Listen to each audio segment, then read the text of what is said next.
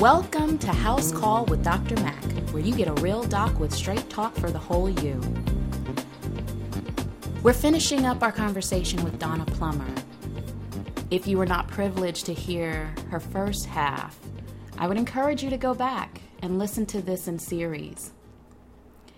And I'll tell you why. Donna's story is so unique. Donna was so gracious to allow us to walk back in time with her over the last 4 years, where she was diagnosed with endometriosis of the lung, a very rare find. Matter of fact, she's become a case study of sorts. What we did in the beginning of the first episode was we went back to biology class, so to speak. I asked you to take out some pen and paper. You can write me at realdoc74@gmail.com. You can follow me on Twitter at realdoc74 and the Facebook page, House Call Community with Dr. Mac. Send me your comments, your questions. Because what we did was we showed you how when the biology is working as it should, the hormones that are released in the brain talk to the ovaries. And then there are some ovarian hormones that then talk to the uterus. The uterus then sends back a feedback mechanism of sorts. And this is sort of like a cycle. When this cycle is broken, there are so many variations of the theme that can happen. In this episode, Donna brings up some very key points, and you're going to hear some terminology, some jargon that's going to pique your ears. I would encourage you to make sure that you get your information from the correct sources. She's going to talk about Depo-Provera. Depo-Provera is a synthetic hormone. It is used as a birth control. Now, I know we all have our own opinions about birth control and all the different modalities thereof. What I would encourage you to do is go back and sit down with your healthcare providers, your trusted advisors, and help to get some information so that you can make an informed decision. Donna is also going to talk about how one of the healthcare providers she was dealing with may have said that she was, quote unquote, overreacting at one of her visits. And I know that's going to spark a lot of conversations. What I want to bring to the forefront is that sometimes we all do it as humans. We may disconnect from the emotional side of a situation. And so as practitioners, there are times where they will make a disconnect, and so they won't always say or do the right things. Remember, we're all human. But I want you to see what Donna did as her own advocate. She came with her healthcare provider. They came to a conclusion of the matter and moved forward. You're also going to hear about a phone conversation with a healthcare provider that she had.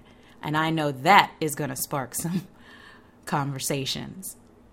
So, as you sit and listen to Donna's story, or if you're driving or walking or doing your workout, I want you to start connecting your own health dots. Think about some symptoms you may have, not necessarily with your cycle, but just in your overall health. So, let's sit down. Let's have some conversation. Let's connect these dots. Let's have some straight talk.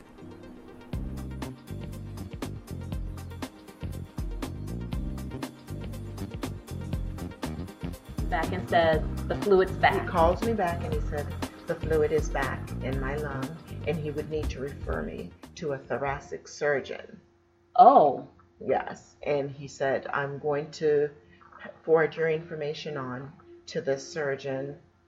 And we met after the fluid was drawn, and he said he would like to see me in another 3 weeks for another chest x-ray Right. just to make sure that the lung was still clear, no Mhm, issue. mhm. And he contacted me at work, and he was very apologetic because he knew how much I was stressing about this. And he said that the fluid was back, Okay. and he would need to refer me to a thoracic surgeon. Mm. And the first surgeon of his choice was on vacation, and because this is urgent, he referred me to his second choice. Okay. And he gave me the number of the surgeon and told me to bring my disc with me. And actually, they also had done it electronically. Okay. He had forwarded his electronically to him. Mhm. And after we hung up from each other, I called the surgeon that he had referred me to. And again, because of him being who he is, I saw that person within 2 hours that day. Whoa. So I drove to his office, and he looked at me and he said, "What are you doing with all this fluid in your lung? How are you functioning?" I said, "I don't know. This is how I've always been." Wow. I didn't realize how serious and how critical this is. Yes. And he said, "Well, we're going to have to schedule you for surgery to, again, drain this fluid and to look around and see what is actually going on inside of the lung." And he did not want for me to have the surgery while I was on my cycle, because I would also need to be on blood thinner. And so the surgery was scheduled based around my cycle. Wow. And I went in on October of 2011 to Holy Cross for my thoracic surgery. And the surgery was about 2 hours, maybe 2.5 hours, where after recovery, him coming to my room and telling me that he had drained another 2 liters of fluid from my lung, and he had burned off as much of the scar tissue as he could. Okay. And because they don't know how long this fluid had been in my lung, and from having the surgery and everything, my lung had collapsed and I had an air pocket. So I spent 9 days in the hospital. My goodness. This surgery also allowed me to get over my phobia of needles, because I was being poked every 3 times a day. Oh, First my thing for goodness. lab, and I had heparin twice a day in my stomach. Yes. And so after being in the hospital for 9 days, being monitored, walking, I was strong enough to go home. Okay. On leave for 6 weeks. Mm. And by November of 2011, my first cycle after my surgery, I'm sitting at the table and I felt as if I had to cough. And I coughed and it was blood.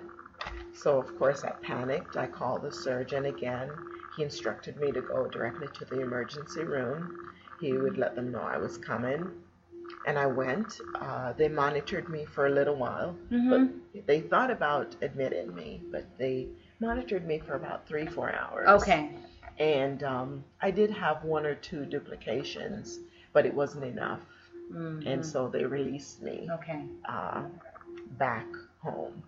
During that time, I was then, by the surgeon, sent back to my OB. Okay. Because my cycle needs to be stopped to get all of this under control. And so my OB then said, "This is the only thing that we have to do." Which is to give me the Depo-Provera shot to stop my cycle. And I don't know if you've seen that.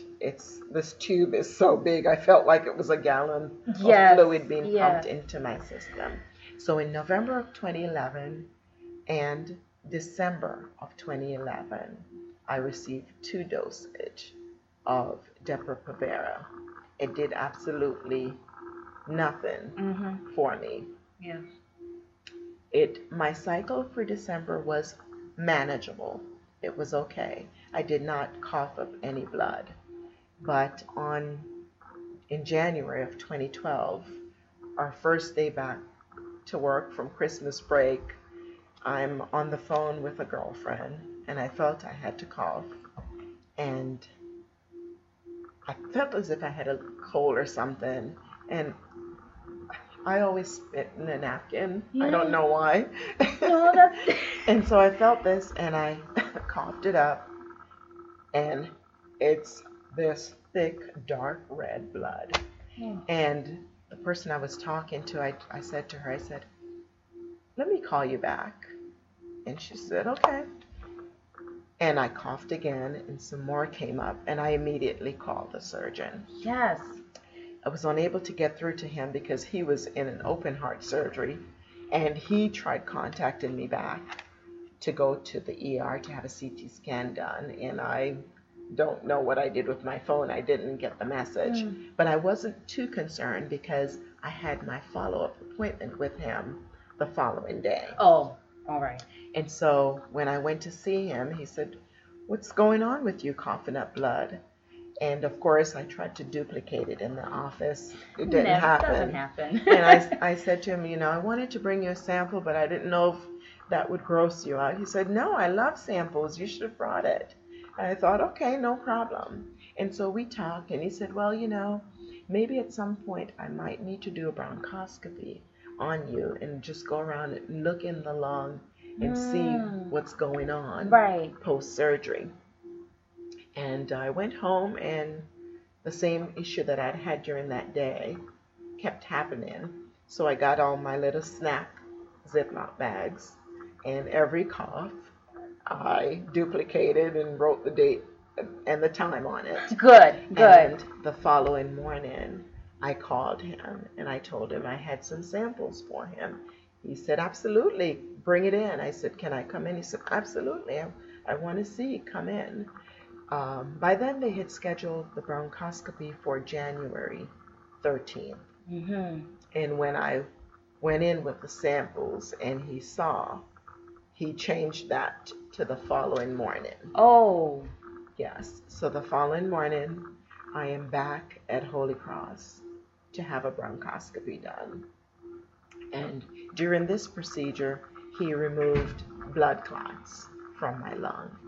And during recovery, in the recovery room, he came to visit and talked with me about what he had done. And he said, I will have to have a heart-to-heart talk with your OB, because if something drastic isn't done, this could be fatal for you. And I thought, oh God, here we go again. Oh, my And so goodness. he said, to take the next 3 days and just kind of relax. By then, I'm just having a lot of discomfort in the area. I'm afraid to sleep at night. By that point, I'm sleeping on maybe 4 or 5 pillows. I would sleep in an upright position. Was that because you couldn't breathe or because you were nervous? Because I was nervous. Okay. I was nervous. I was afraid if I laid flat. Mm-hmm. I don't know. Yeah. It was just such an unstable time mentally. I don't know. Yeah. For me, it felt better. And so that's why I did that. Okay. And so about 2 days after my bronchoscopy, I called my OB, and I told him that I had gone in, and he said, yes, I know I had a talk with your surgeon, and we talked a little, and he kind of said, good luck. And I thought, good luck? Good luck to you? Good luck to me. And he did not relay to me that they had discussed that I needed to have a hysterectomy, and he relayed to the surgeon that he can do a hysterectomy, but he was uncomfortable doing my hysterectomy because of my situation. He said that, well, he did not explain that to me on the phone call. And after we hung up, I just got very upset, and I called back and I said, I scheduled an appointment to see him. And I was able to see him soon. Yes. And I went in and I said, I don't understand. You've been my doctor for years. I feel as if you're throwing me under the bus. What did you mean by good luck? And that is when he explained to me. He said, I have been caught in a situation before during surgery where it was more than what it was supposed to be. And your situation is such where it needs to be done in a teaching hospital, because if it has gone to your lung, God Who knows what's where down in your where pelvis? else is going on. What else is going on? Yes. And so he said, I had a talk with the surgeon, and he said he would refer you to someone. I said, well, you never explained any of that to me. And so bottom line, the surgeon referred me to an oncologist, gynecologist. Yes. And we went and met with him. And of course, I was very torn about a hysterectomy. I just thought, you lose your womanhood. Mm-hmm. I still feel that way. And I'm sorry. No, it's okay.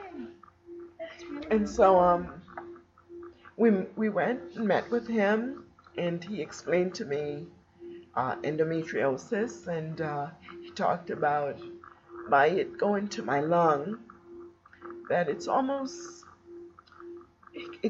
can be compared to a cancer patient, someone who has stage 4 cancer, except it is not cancer.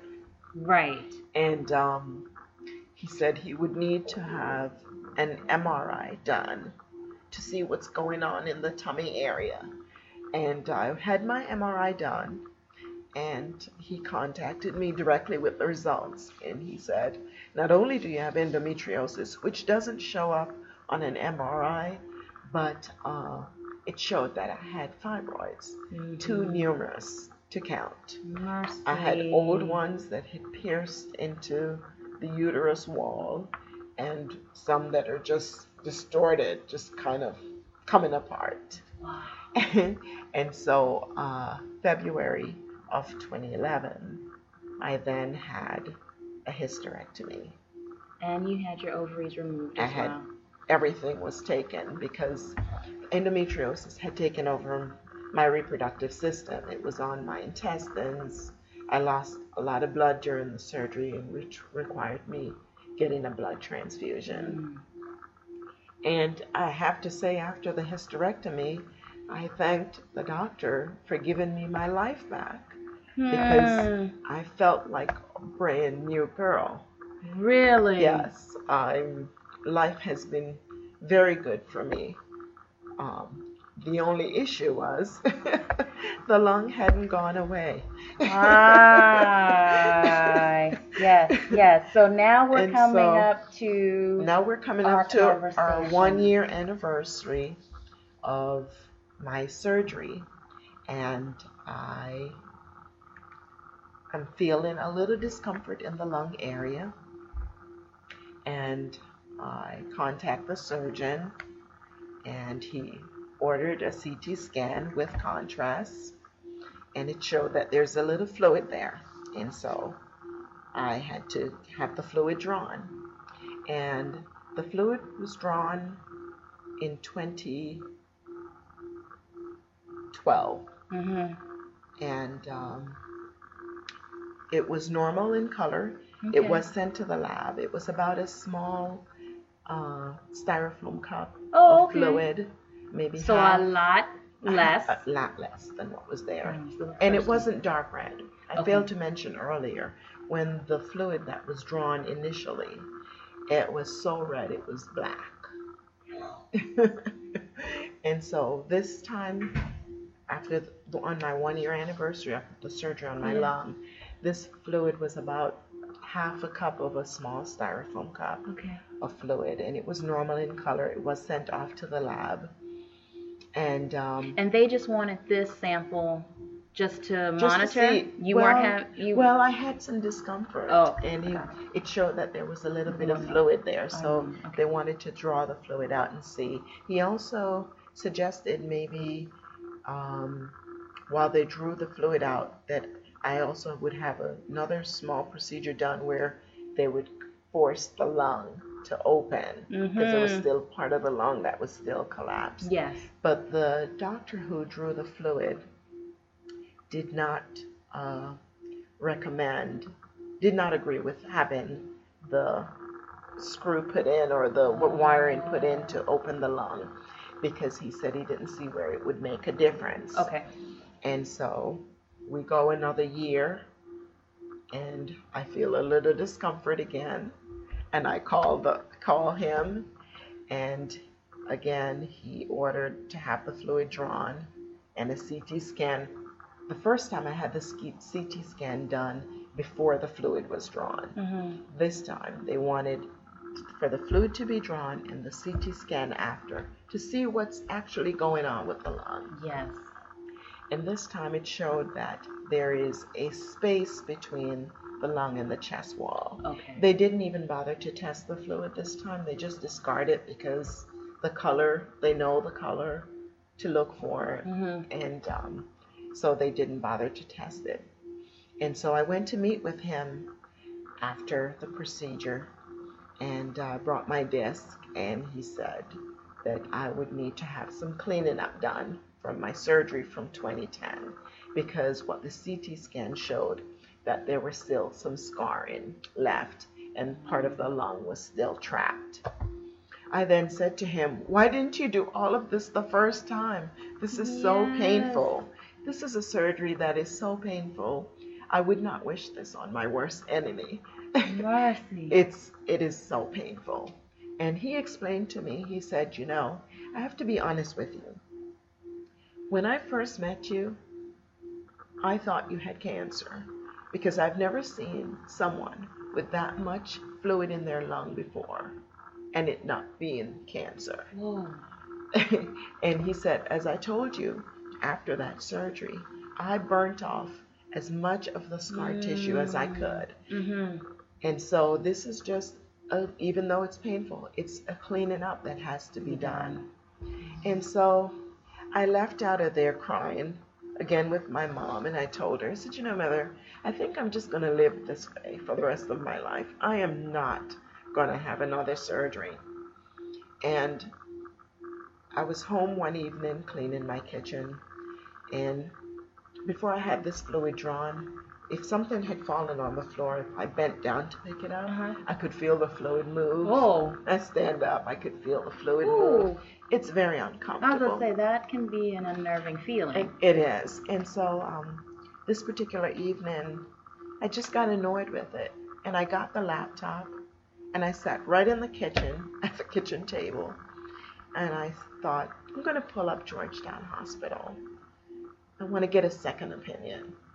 And so I pulled up, and I saw this doctor, and I read her bio, and I said to myself, I just thought, I'm going to call. And I called, and I relayed my entire, at first I left my name and number, and then I just left my entire life story on the voicemail.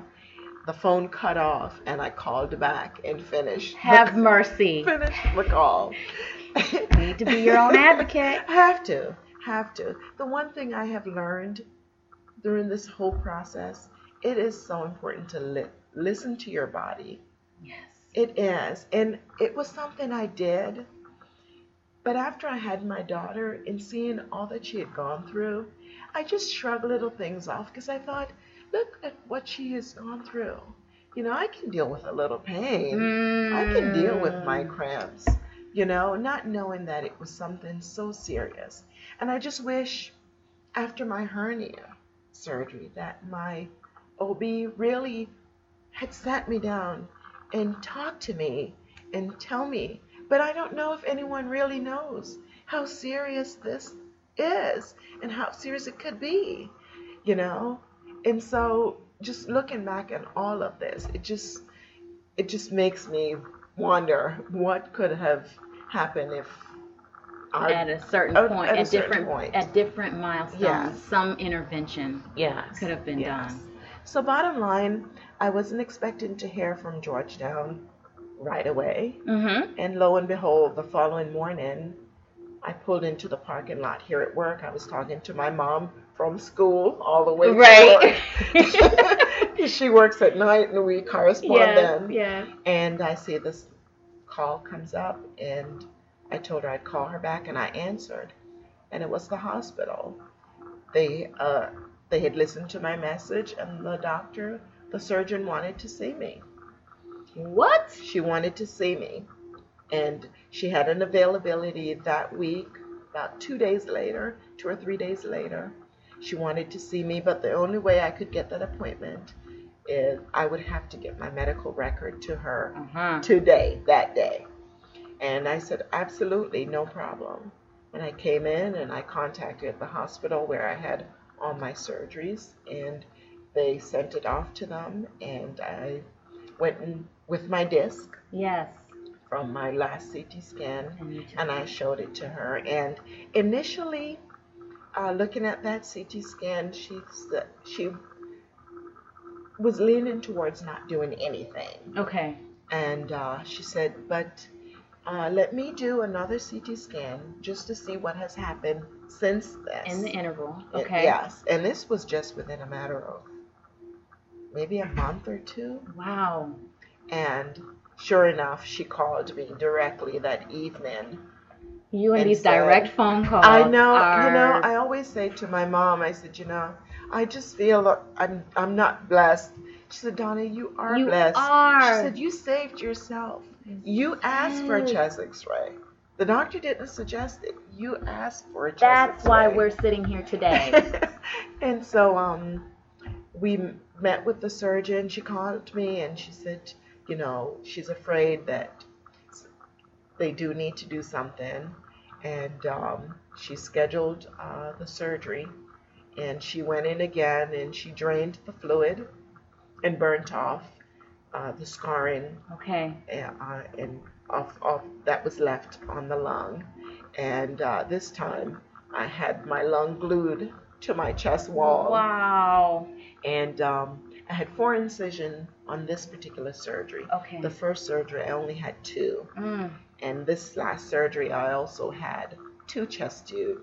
She said since the late 70s she's not used 2 chest tubes on a patient. And so I had 2 chest tubes in. I came home with 1 for a week and it was taken out after. Mercy. And so I'm on the mend now. I'm not 100% because I do have a small air pocket. Okay. And she would like to see me again in 6 months. But in between that time, she would like for me to do some strenuous exercise. Okay. And that is to work the lung. Yes. So that the lung can squeeze this air pocket out. Yes. And so here I am today. My Thank God. Goodness, Donna, you have a wonderful story. And as you were going through, I'm jotting down so many different points that I want to bring up.